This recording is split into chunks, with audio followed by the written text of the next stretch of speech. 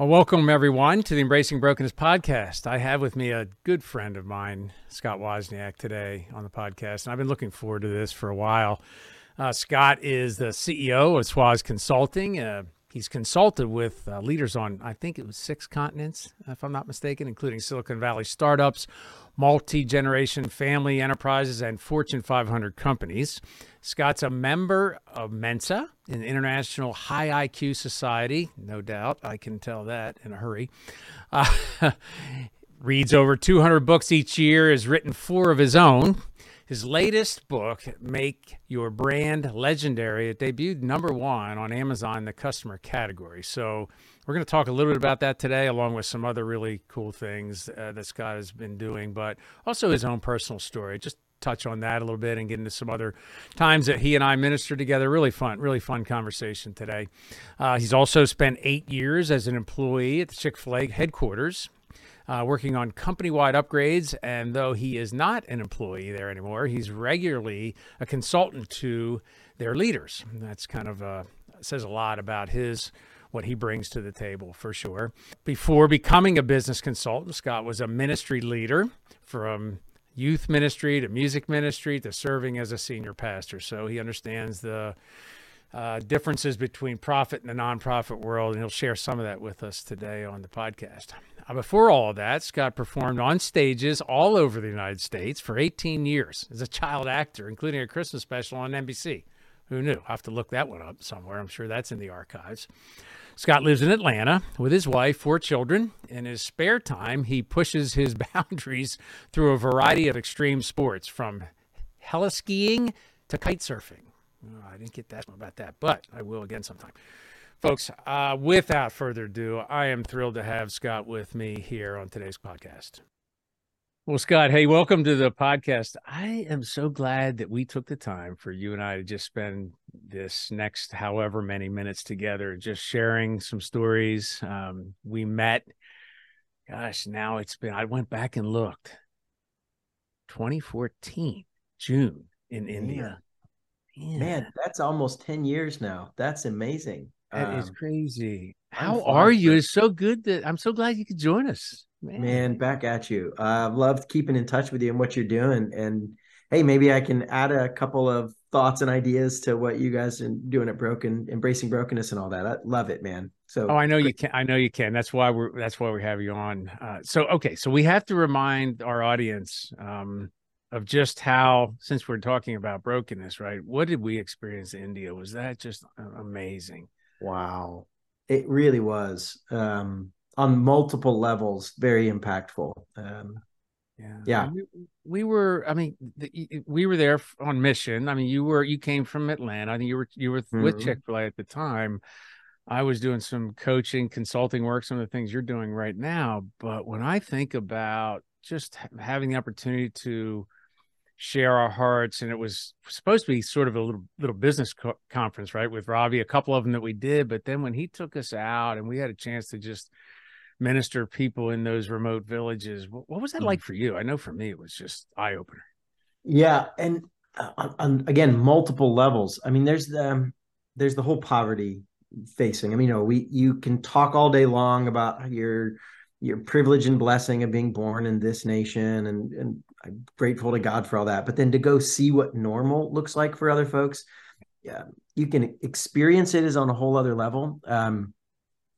But this, honestly, it wasn't my first time that I've been on mission to a place where, they're lacking some of the fundamentals, like, electricity and, plumbing and some of those things you think are like, well, no, we're poor. Like, no, you can turn on a TV and use a toilet, right? There's a whole other level of poor that doesn't have those options. Yeah. But then I have to tell you, one of the more profound moments, you want to talk about brokenness. Yeah. I don't know if you remember this moment when we ran across a group of untouchables. I mean, yes. they officially, the caste system has been abolished governmentally, but functionally, a lot of parts of the country, they still treat people very seriously according to the caste system, like it's in their religious beliefs. And so we ran some folks, literally, we say untouchable, you're literally not supposed to touch them, because it's talk about messed up theology in this regard. They believe their trauma and their suffering is paying off karma from a past life. And so anything you do to ease their suffering now will actually mean they have to suffer more in a future life. And so you're supposed to let them go suffer as much as possible. It's terrible. It's And unreal. so like they just leave them in squalor and physically can't touch them. And for us, as a picture, I remember of us laying on hands on somebody and praying and them actually getting kind of a powerful God moment happened right there, Yeah. touching the untouchables. Who, I mean, I don't know how do you put that in words, how Well, that just like shapes you, man. can't. And that it's interesting because as I was going back and looking at some of the photos from that trip before we were, I was kind of prepping for us to get together, that particular moment, somebody captured it, where I had the opportunity to lay hands on someone, right? And that's it. It's like, why would they let us do this? It was a total God moment. And we're just ministering and praying. And this particular woman, I recall, had night blindness. Now, I don't know if their healing came from that time we prayed, but Jay, a couple of people that we know were huddled around Ravi, and this happened on multiple levels. I remember a little girl that kind of hid behind mom coming around, and then just the trust level. There's no way these people have.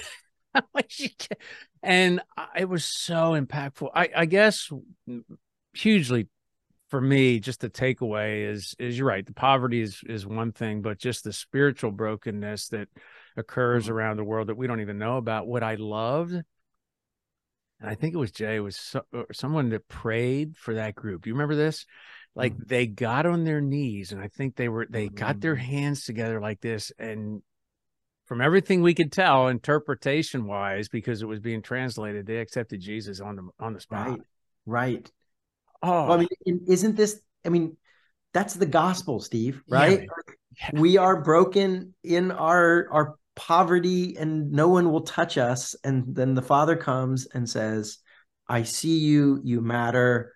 I want to adopt you in the family. I mean, that kind of like touching the untouchable is the gospel. It is the gospel. It is the gospel because people, whether you're in poverty or you have a caste label next to your birth certificate, when you don't know Jesus, it's almost an untouchable thing, right? Yes. Yes. All right. Yes. I got it's just Holy Spirit goosebumps right there. That's right. It was just a physical manifestation of what happens here in the West. And you want to talk like, so for those who are more privileged, one of my more favorite quotes is actually from Jim Carrey, the comedian. And it's not a quote anyone expects him to say, but he said, man, I hope everybody becomes rich and famous so they can find out that it will not provide happiness or peace. Because I think that's what we keep thinking is if I could just get to that next level, get the house, the title, the boat, whatever the money thing that we're saying, if I could just have that, then I would be okay. And he's like, dude, I got all that stuff. And it isn't it. And so we get distracted by our fancy plumbing and we think, hey, we're not in poverty. We got this. Man, the brokenness is not about the stuff.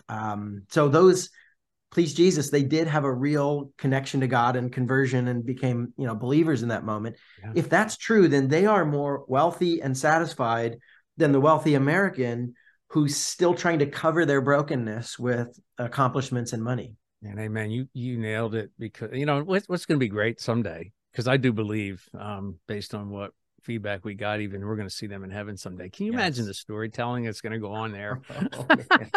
I mean, so part of me is like, well, I don't really think we'll remember all that stuff, the negative stuff here on earth, but hey, like there's a testimony in it. And as you and I are talking right now, like it is critically important for any of our listeners, anybody paying attention to the conditions of the world we live in right now, right? We're in the days, like I see that big map behind you and I love that because it sure captures the breadth of the 7 billion or whatever plus that are on this planet that don't know Jesus and the urgency of the moment. But there's not a fear for us, for believers in that. If you're really committed to this, it's just about telling your story and being authentic and helping people just like in their most broken state or in a place where they can hear, because so often we do get stuck in this place where we believe we have the answers, especially here in Western culture, like in America, we don't, even the most poor among us are much richer than probably 80% of the world, right? So yeah, that's exactly right. Man, what a great way to kick this off. Thank you for helping me recall some of that, because it was just such a blessing. And I hope we can just keep that in mind as we walk out this journey in life. But you have been journeying a bit since we've been together. Yeah. I mean, wow. From Chick-fil-A to Swaz Consulting to writing, how many books now? What do you have? It's 4 now. Four. Yeah. The latest being, all right, I'm going to pitch it. I'll hold it up. Here it is. Everybody, Nice. make your brand legendary. So by Scott Wozniak. See that? That's my friend right there. See? And I'll tell you what, this funny, Scott, you probably know this because you're an audible listener is more than a reader, I guess. Probably though, you're at like Force X speed. I'm still working my way up to 2.5. Nice. But I listened to this sitting on the beach during vacation. I absolutely loved what you're doing, and I want to talk a little bit about that today. So people that want to kind of engage with your what you're doing, and even in their own leadership, in their own world. But I don't know, part of me would like to hear a little bit more about kind of your spiritual journey and how you came to be a successful consultant. You had a corporate career, things changed for you. Walk us through that a little bit, if you will. Yeah, man. Yeah. And it's funny because what I'm doing, I really believe is my ministry. But it's not what most people, in fact, I've had people ask me why I left the ministry to do this stuff, because I used to work full-time for 501c3 nonprofits, Christian ministries, right? I mean, I'm actually ordained. I mean, I did the whole deal. Yeah. Here's what happened, Steve. So so long story short, when I was in my 20s, I really got serious about like, I want to make a difference for the world and I was doing other things with my life and career. And I was like, I really think I grew up in the family that loved God. As a young boy, I got saved and always had a general sense that I was do something for God, but I'll go do my career and then kind of give God glory was my original plan. And then it was like, no, I'm all in on the purpose of God. So I better go work for ministry. So I started with Focus on the Family and then went to a sports camp and then churches, became a youth pastor, then senior pastor. And so, however, I say all that to say, worked for a variety of ministries, and I worked for some really nice guys who loved God and were terrible leaders.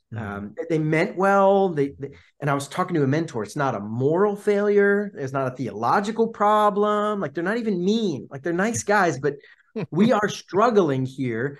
And I didn't even have words for it. And so somebody gave me a business book. And at first I was like, listen, I'm like a ministry guy. Like, I don't do this accounting stuff. We don't right? cross over. We don't do business. Thank you. I'm much more holy than that. Right. Yeah, absolutely, man. And so, but they're like, just read the book. And honestly, when I finally cracked it open, I stayed up till 2 a.m. reading that book like it was a novel, because I finally had words to describe the struggles. It was a leadership book, right? Sure. Leadership and systems and strategy. And I was like, oh my gosh, this and this and this. And again, not moral problems, but strategic problems. And so I started reading all the books I could get. Conferences, joined the CD of the Month Club, if you remember that stuff from John Maxwell back in the day. Mine was cassettes. That's how old I am. Yes. Maybe even 8 tracks. I don't know. Maybe. Yeah, exactly. They mailed you stuff, and crazy. So but I really got passionate about this. And so there was first I was learning it for myself, trying to figure out how to become a better leader. And then honestly, the more I learned, the more frustrated I got, because I mean, I'd gone to seminary and done some of this stuff, Stephen. It was a wonderful experience, and I learned nothing about leadership. I mean, they teach you Greek and Hebrew and church history and missiology and all these lovely things, and then they put you in charge of a multi-million-dollar company and say, company, right? It's a nonprofit, but it's a company. There's money, there's budgets, there's teams, there's facilities, and they're like, good luck. Yeah. And you're like, I can exegete this passage for you. Like, what does it have to do with staff meeting? Nothing. So the wrestling of this, I'm putting my fist up in the air and I'm shaking my fist to God one day. It's not right. The kingdom's held back for bad leaders, and somebody should be doing something right. And it's like the Holy Spirit just elbowing me hard. Like, somebody maybe should do something about it. I love that.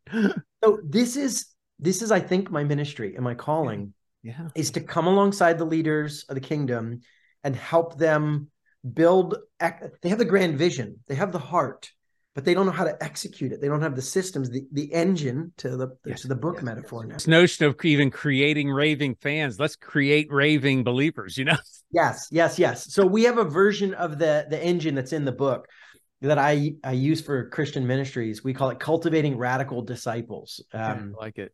And so, the businessy term is raving fans, but the ministry heart is, hey, maybe who are they raving fans of? Well, they're raving fans of God, right? They're all in talking about Jesus. I mean, all the behaviors you would think for a cool, quote unquote, customer of God was like, they do all the stuff. They engage regularly. They tell everybody, come check it out. You need to become part of this too. So it's the same fundamentals. But maybe I'll add one last bit to the story. I was originally thinking I would be a consultant to ministries. Okay. Well, I go to get a master's in leadership. And I mean, this is 20 plus years ago, 23 years ago now. Yeah. And the only place I could find was a business school. So I'm like, necessary evil. In order to learn leadership, I got to do this businessy stuff. And in the process of that 2 years of getting my master's in business, honestly, I had, between a combination of some friends and my own research and papers, I was trying to define the difference between like ministry leadership and business leadership. And when I got down to it, Steve, I was like, it's just human leadership. It absolutely is. Especially if you use the discipleship frame, the ability to do life on life impact in a business context as a manager is profound. Honestly, as a pastor, if I got 2 hours a week with somebody, that would be an epic mentoring relationship. Okay. But as a manager, I would have 20 hours of life on life impact a week with my team, each person. And so the opportunity to do ministry there. So then, and then bring us full circle. Yeah. My friends included I happen to go to high school with a family that owns Chick-fil-A. So back then, right, I'm like, hey, I'm going to go off and change the world for God. Good luck with your little restaurant company. Hope you guys make it. Some small little family, Kathy family or something. I forget. They're going to make it. Yeah. So they eventually were like, wait, what are you doing now? And maybe you should come do that for us. And so it's hard to argue that Chick-fil-A is not doing ministry with what they're doing. And so that kind of opens the door of saying, I do work with ministries, but I work with people like Chick-fil-A and construction companies and legal firms who feel like the work they do is the way they serve their people and make the world a better place. And it's like, okay, I can get behind that. I can help them do it. So long story short, I'm still in ministry. I just don't get 501c3 tax benefits anymore. I'm not sure that that's as important as it used to be, right? I don't know anymore. They keep running the standard deduction. Maybe it's not going to be as important. I don't know. But I'll tell you, here's the thing about what that story you told, and I agree with you. I couldn't agree with you more, because I've been in churches where and in organizations, 501c3, that have failed to train the founders. Yeah. Sometimes that's difficult because founders need to train themselves too, but just to understand the importance, the critical nature of leadership. My Colleen, my wife, was on a leadership team at a mission here in Lancaster, and I could see it firsthand. Most of my career was just in for business, and so when I left that, I don't know how many years, 4 or 5 years ago, God called me to do this full time. It was it was a big change, but I'm managing one, right? It's not too difficult when you're used to managing yourself anyway. But you can see the need for what you're doing. I mean, bravo, because you just see how many ministries fall on their face just from poor leadership or inability to bring together the kingdom resources, because we're all kingdom resources, right? And God assembles us. He's assembled your team at the consulting organization. He assembled a team at Chick-fil-A, and they're still going strong, I think. I keep looking though, like I get hungry on Sundays and I go, oh, it's after church, let me go to Chick. No, I can't go to Chick-fil-A. I have done the exact same thing. So I actually have a business plan for a company called Chick-fil-B, and they're only open on Sundays. Nice. Killing. Do you need a partner? I'm in. Yeah. There's some legal hurdles we're gonna have to get over. Yeah, we might. They might object a little bit, but you had a little bit of a proving ground then. So you had the opportunity to go to Chick-fil-A, right, for a period of time. How many years? I'm sorry. What? I was there for 8 years, 8 actually. So years, yeah, right? So good job. that helps set in motion some of what I imagine even today has given you sort of some technical and underpinning from going from almost nothing in terms of understanding this, right? So what was your, as I'm sure you had some great stories, but what comes out of that for you? And then we'll get into what you're doing today too. Yeah, it was not incidental. It was exactly the work I'm doing then is kind of what I'm doing now. So when we talked to them, I was like, listen, I don't know anything about restaurants at the time. Now I know a couple things, A but little bit. at the time I was like, I mean, I'm not a restaurant guy. I'm not sure how I could help. And they said, we have those. What we need is this kind of macro strategy. So my title ended up being organizational effectiveness consultant. I was W-2, but like bounced around the company, didn't work with just one team. And literally we would do strategic planning and say, hey, how can we make this thing better? And most of plans like 5% more, we're just going to keep marching forward. But they'd pick one or two things a year and say, let's totally upgrade that, rethink this thing, start a whole new. But they didn't just say, let's do it. They said, Scott, and I had a team. I was a part of a team. And they said, go figure this out. And I would spend half the time of my year traveling the world, going inside other companies, said, who's the best in the world at this? Well, let's find them. Let's go hang out with them. Let's work with them, go in behind the scenes, see how they do it. Yeah. And the other half of the time was come back and lead some sort of upgrade for Chick-fil-A. So I literally studied the great brands, the legendary brands, and then I brought that information back to Chick-fil-A. So I did that for 8 years, wrote a couple of books. People had me start speaking on the side. And then it was kind of a God thing where he just put a series of things in my path and said, I'm calling you to leave Chick-fil-A to go help these people. And honestly, I loved my time at Chick-fil-A. That had to be a tough decision in some ways. Very difficult decision. And a risky one, right? A little bit risky. Mm-hmm. Yeah. Oh, man, I had the dream setup because I could go do crazy entrepreneurial stuff on a salary. I mean, it was like, it was, and for a pretty decent company. Yeah. Oh, with my friends. I mean, I grew up with these folks. These are like, so then God says, Peter in the boat. He kept putting the story, Peter in the boat, get out of the boat. Jesus is on the water. And I keep saying to the Lord, like, it's a really nice boat. I mean, like, we got lunch. It's like a cruise ship. Like, you want me to get out of the cruise ship and sink like the Titanic? No, I don't on the water. Like, there's no guarantee. Like, Jesus, how about you come hang out in the boat? This will be great, right? Yeah. And Steve, maybe this will be relevant for some folks there. But I prayed through it. I kept putting out these fleeces, like, Lord, if it's you, do this. And he kept doing it. And at some point, it was just really clear. The Holy Spirit convicted me and said, this is me. And here's this question. It came up in my quiet time one day. And dang it, it was a rough moment because he said, listen, this is me. So here's the question, Scott. Do you want to stay in the comfortable boat or do you want to walk with me? Now, Steve, how do you answer that question, right? Like, dang it. I answered that myself a few years ago, and I know it's a hard one to answer. Yeah, man. Like, there's no security out here. Like, what are you talking about? Yeah. Well, and here's what God kept saying to my wife and I, because I had my wife involved in this process. Of course. I thought that was my trump card because I'm the crazy entrepreneur, but she's not. So I was like, so she's saying, no. Good with it, right? Like, so I'm thinking, I'm in. Like, this is never going to be good with this. So here's how my wife comes back to me. She goes, Scott, I've really been praying about this, and God just keeps saying to me, is your trust in me or your trust in Chick-fil-A? Like, where's your security in? Wow. And like, dang. I think we know the answer to that question. But... Exactly. Like, I guess we're going to trust God's goodness. On it. So it has been a roller coaster. There have definitely been scary moments. But can I tell you that every year God has done more than we thought we were going to do? Like, he is faithful, man. And when I think he loves to put us in places where we can't do anything but trust in him. I mean, I kind of wish he didn't, but if you read through the Bible, right, it's like last second rescue after last second rescue. Sometimes, like in the case of Lazarus, it's like he waits for it to be over and then rescues you. Oh, like, yeah. He rescues us when we do stupid things, let alone when we follow him, right? Yes. So, like, following him is always a rescue waiting. I've been tracking with you since when we first met. You were at Chick-fil-A doing what you described, and since and just for the audience sake, I've been tracking with Scott ever since then, and it's an amazing story. One that I have a feeling there might be something written about that someday too. But there's other work to do in the meantime. Really to watch watch God's hand in it all for you. and your faithfulness and your wife and your family and just behind it.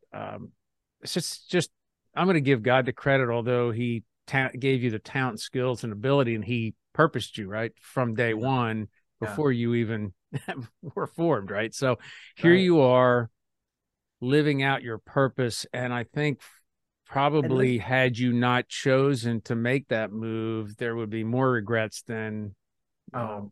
100%. And let me just call this out clearly, for embracing brokenness here, right? Yeah.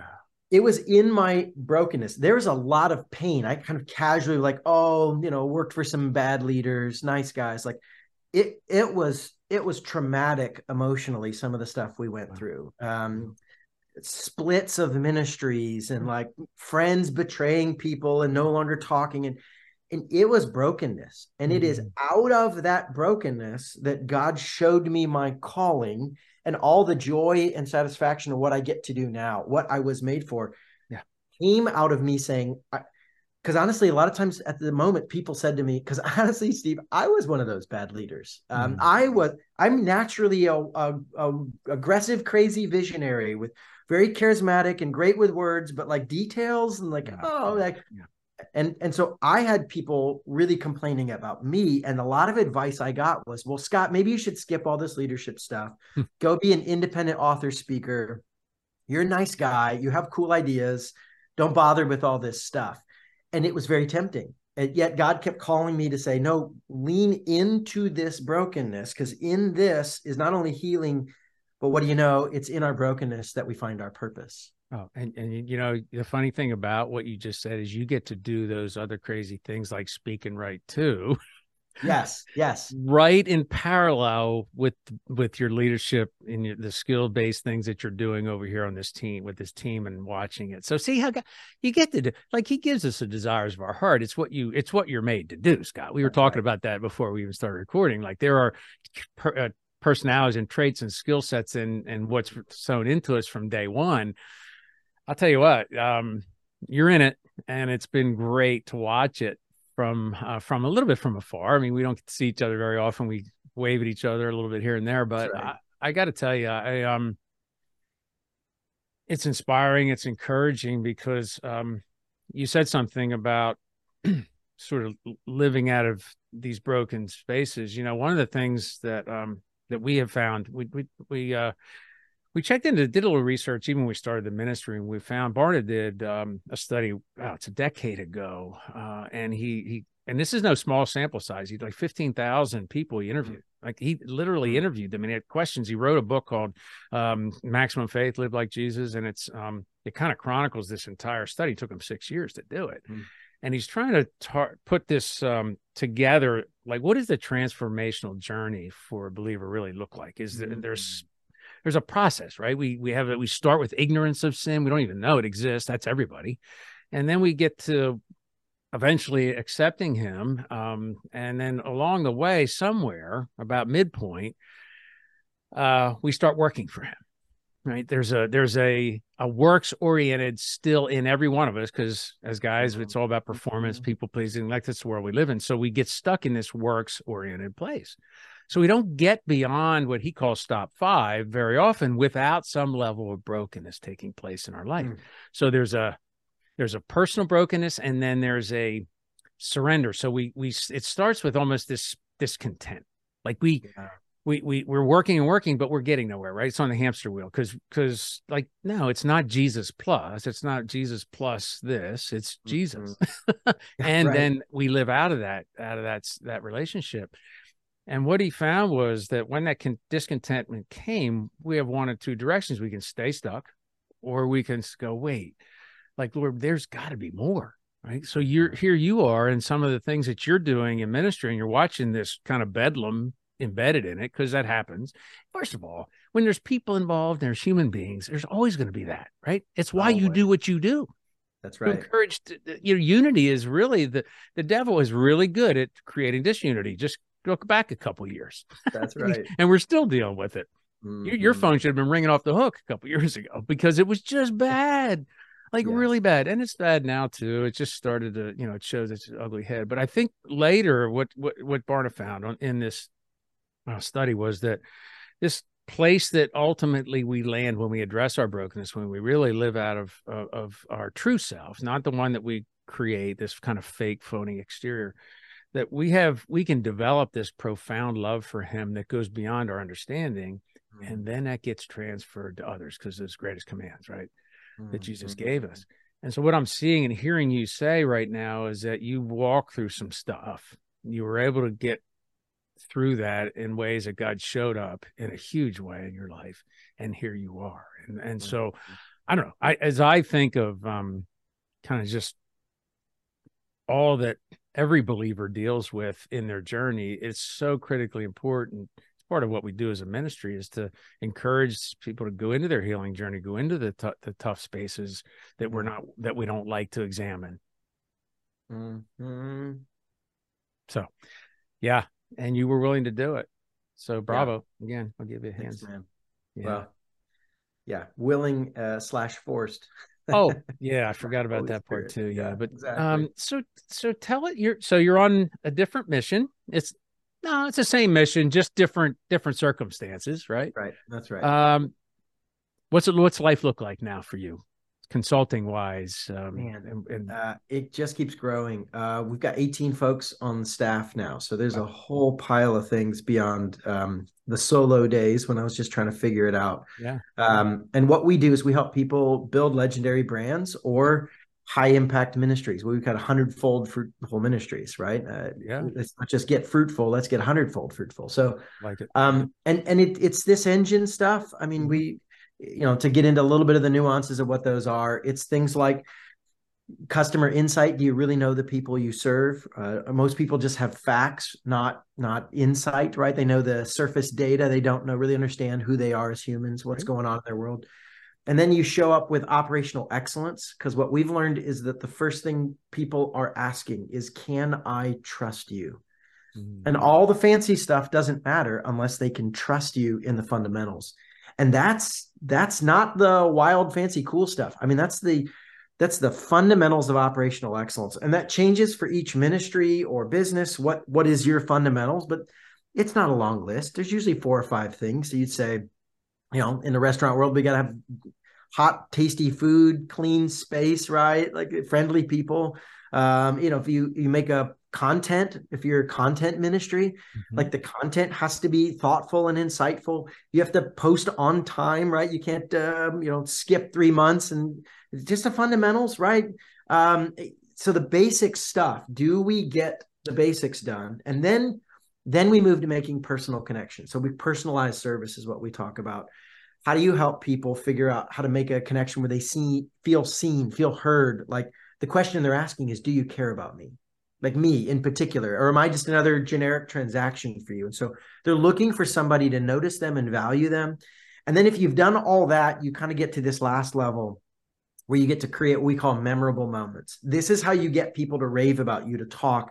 You create a story-worthy opportunity where they're saying, I got to talk about this. And so how do we create that? What do those look like? But underneath all of this is not noble aspirations. It's systems. It's here's the tool, here's the measure, here's 3 or 4 options for your industry or category, and let's kind of build a team and tools that allow you to do this. That's the engine metaphor. It's repeatable things that you just show up. So it's the irony of this, Steve, is the stuff that I was terrible at. Because I had to learn every single step of building systems. Well, dang it, I can teach you how to build systems. Because sometimes I found the people who are instant masters, like they're naturals, they don't know how to explain it, right? They're like, I don't know, you just show up and everything, you just don't forget. We were talking to one of my daughters last night. She missed a homework assignment and she was like frustrated and discouraged, and I didn't know. And so we were doing the makeup work, but I was like, listen, I can help you figure this out because I'm the kid that missed homework assignments. Because I like what? Like, I get it. My wife actually is less helpful in these moments because she just has a natural, systematic brain. She's like, I don't understand. You just, how did you miss a homework assignment? And I was like, oh no, I understand.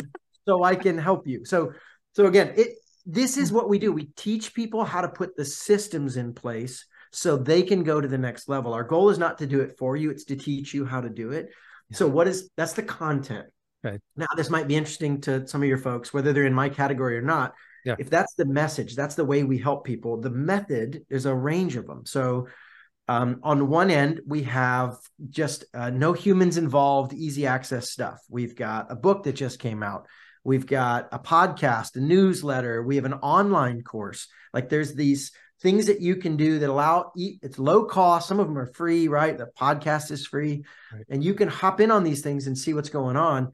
And then you start sliding up the scale on more humans, more time, more expertise. And of course, they get more expensive as a result. Yeah, well, and more interaction, right? Yeah, absolutely. Exactly. You get this more personalized, nuanced stuff. So I'll do training or my team. I've got a team. 5 of us are traveling speakers. We'll go to people's events and do virtual things, and we'll speak. Yep. We'll then do sometimes a deep assessment of a company where we'll actually spend like 6 to 8 weeks getting to know you, your team, your customers, your people you serve, show up on site, watch your services. I mean, depends on what we're evaluating. And we'll do a deep assessment of you. And then we come back and say, okay, here's where you're strong. Here's where you might be missing some things. Here's a custom strategic plan to get there. And then once in a while, some of those folks even say, hey, we want you to stay around and help us build this. Like that cool plan we just laid out. Yeah. What if you spend the next year or two and help us stand up all those pieces and actually put those systems in place? So that's what we do. So some days I am traveling to Los Angeles to speak at a conference, and other days I'm in Charleston, South Carolina, rolling up my sleeves, joining a company to help them figure out their next plan.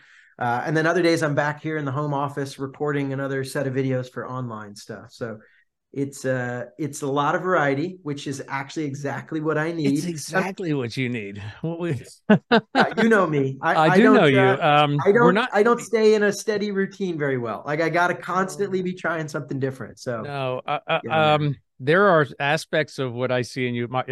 Colleen's a similar way. I think she would put herself in the ADD spectrum somewhere. I think I am not officially diagnosed, but I've totally claimed that. Yeah. But you know what I love about it is like, oh my gosh, it's like spaghetti brain. I can hang though. Like I can totally hang with that because it's me some days too, right? So man, there's so much here. We could go on for a while, but I want to help this be relevant for people listening because we have a variety of people in business, leaders. We're all leaders. I mean, whether it's our own home or in business or in some other capacity ministry. But what I really appreciate about this, and look, there's so much, and I'm going to hold it up again, guys. Get your hands on it because make your brand legendary. I think I might have even be looking to title this podcast, Make Your Brand Legendary, Live Like Jesus. Okay. Yeah. So oh, that's great. Yeah. So I don't know. That probably is not fully possible living like Jesus, but there's a goal in life. I was going to say it's at least the compass heading we're all pointed towards. It's someday we'll be made perfect in Him when we see Him face to face. But in the meantime, though, He calls us to a different level of I don't know, commitment towards Him and towards others. And this is really about, because, subtitle, Create Raving Fans with a Customer Experience Engine. Okay, so that's just how we should be living our life. Like the raving fans we're creating is for Jesus, not for a business necessarily but in the context of what He purposes us to do. I want to create raving fans for the ministry's message. And drawing them in. For you, what you do is ministry. There's no question what everyone, if they're believers, do is ministry. It's whatever you get up in the morning and your feet hit the ground, you're in ministry, whether it's with your spouse or your kids.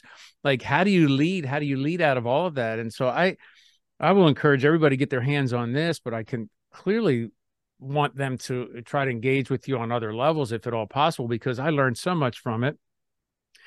Because now I'm going to ask you the question, what did you learn most when you were putting together all of this? And I'll say writing the book, because that's the freshest thing in your mind.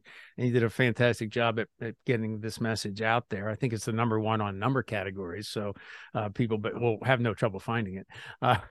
What was one of your big takeaways from this that you may not have expected?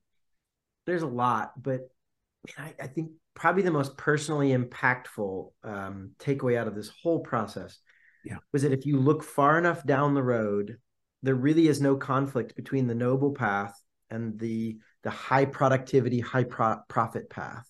And Mm. sometimes it feels like this is the tension, right? Like I'm trying Yeah. to be, I want to be noble for God, and it feels like that's super generous, but also falsely, maybe it's just me. I had this tension in my mind, like, well, listen, I'm going to make money and I'm going to be accomplished and I'm going to grow a team and we're going to hit our company goals or even ministry goals. Like we're going to grind it out. Like, no, no, no, that's being a jerk. Loving like Jesus loved means that I have no goals and we don't push hard. And what I actually found is if you look far enough down the road, the most noble thing you can do is the most productive thing and most Yes. profitable thing you can do. Yes. And there really isn't a conflict. Now, short term, it might seem that way, but long term, like if you pour into people, if you show up with trust, if you figure out how to make them feel seen and heard, if you give them a chance to feel like, man, there's a moment where I feel special and honored and valuable and noticed, right? And you do all that with a steady, regular excellence. Is that what I'm doing? Because I'm trying to build my followers and create Mm. processes, and or is that what I'm doing because I'm trying to make people's lives better and bring glory to God? And it becomes like, well, yes. I mean, it's the exact same things that you do. You don't have to pick. You don't have to walk away from, hey, I'm not that noble because I'm really, trying to be excellent, or hey, I'm not really going to push for. This is a mistake I see in ministries a lot. Like it's for Yeah. Jesus. So Yeah. we Yeah. don't have to worry about the excellence. They're like, no, no, no. It's the other way around. It If it's for absolutely Jesus, is. we should be showing up with Yes. more excellence than the world Yes. brings. Yes. And it's this beautiful fusion that, like, again, you have to lift your eyes up and look far down the road. Short-term perspective doesn't work, but the long-term view, with the view of eternity working backwards, man, this kind of excellent service Yeah. is what we do to make lives better, bring glory to God, and bring it in. And I think you can apply this in any job. The details of how you apply it might be different than me, than the next listener, but like, Yeah. this is what we do. We show up with operational excellence. We make personal connections, and we create moments where other people have memorable moments where they feel like a hero, they feel valued. And we do that by listening and understanding them. I mean, is that good business or is that good Oh, ministry? Like, well, yeah, yes, both, because what you just described is even how Jesus walked out his life, right? agreed. I mean, come on, Agreed. there is never, you'll never see in history a better leader than God himself with Right. Jesus in the flesh. I mean, fully man, fully God. So he has all the feelings, the emotions, the input that every one of us does around us. He felt the betrayal. He felt Yeah. the tension in his inner circle and beyond, and had to navigate all of that. But boy, did you give us a nugget that people must hold on to, because there we create this tension in our life when it's either it's either God's way or the world's way. And Mm. no, like the world's way doesn't have to be. The merger of excellence and profitability allows us to continue to do what Yeah. God's called us to do. I think where things get sidelined is when self enters the picture. And so, Mm.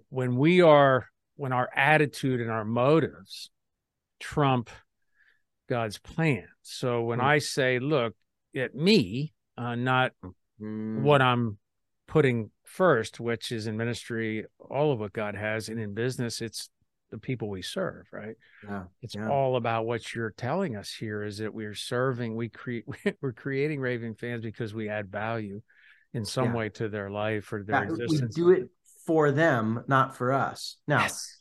this is the Yes. beauty of God's kingdom. If we pour into other people and we do so with excellence, that takes care of us, and it becomes a Exactly. beautiful byproduct. Oh, absolutely. But if you're right, if you start by saying, how do I get mine, that's the short term. How do I make Right. sure I get what I want and feel Yeah. good about myself? Yeah. Then you lose both. Not only do they not get served, you end up not being able to build anything that's sustainable. And it's like, if you show up with excellence for them in the long term, it comes back and you are be more than taken care of. That's the cherry on top, folks. In case you were wondering, there it is, because that is the message that Scott and I intended to come away with today for you. I knew it because I read about it. Yeah. I'm going to remind you again. Here it is. Nice. Shameless pitch for you, buddy. I'll take it. Man, this has been so helpful. I know that I'm taking away much. I'm sure our listeners, our audience will too. We're on video too, so we'll get to watch. Awesome. Scott, tell folks as we wrap here. Tell folks how can they get in touch with you? Like how can they get their hands on the book? How can they connect with you in your business, even if on the ministry side of it, right? So yeah, share with us what can they do? Well, the easiest way to see information about me, the podcast, the book, even my company, all that fun stuff, just go to my website, which is scottwozniak.com. That's SCOTTWOZNIAK.com. And there you'll have links to all the stuff that I'm doing, the free stuff, the book links to Amazon, Barnes & Noble, all the places you can get it. So that's the easy place, scottwozniak.com. And then, yeah, man, of course, I'm on most of the big social channels as well, LinkedIn, Facebook, Instagram, all that fun stuff. Usually if you just search Scott Wozniak, actually, Steve, for fun, if you search Scott Wozniak, you'll see me and Scott the Woz, the YouTube video gamer. So I saw that. Yes, it's hilarious. So I'm not the 20-some skinny guy talking about video games. I'm the other Scott Wozniak. Does he have more hair than you too? Or? Yes, he does. But as in he has some hair. Yeah, exactly. Okay, I got you. So those who are only listening, shiny dome here. So yeah. So the bald Scott, that's the one you're looking for. Yeah, you can find me just about anywhere. That's right. And ScottWozniak.com. Fantastic. We'll put the link in the show notes too for everyone that wants to find it. Scott, thank you, brother. This has been amazing. It was so good to catch up with you again and just to invite you into our little world.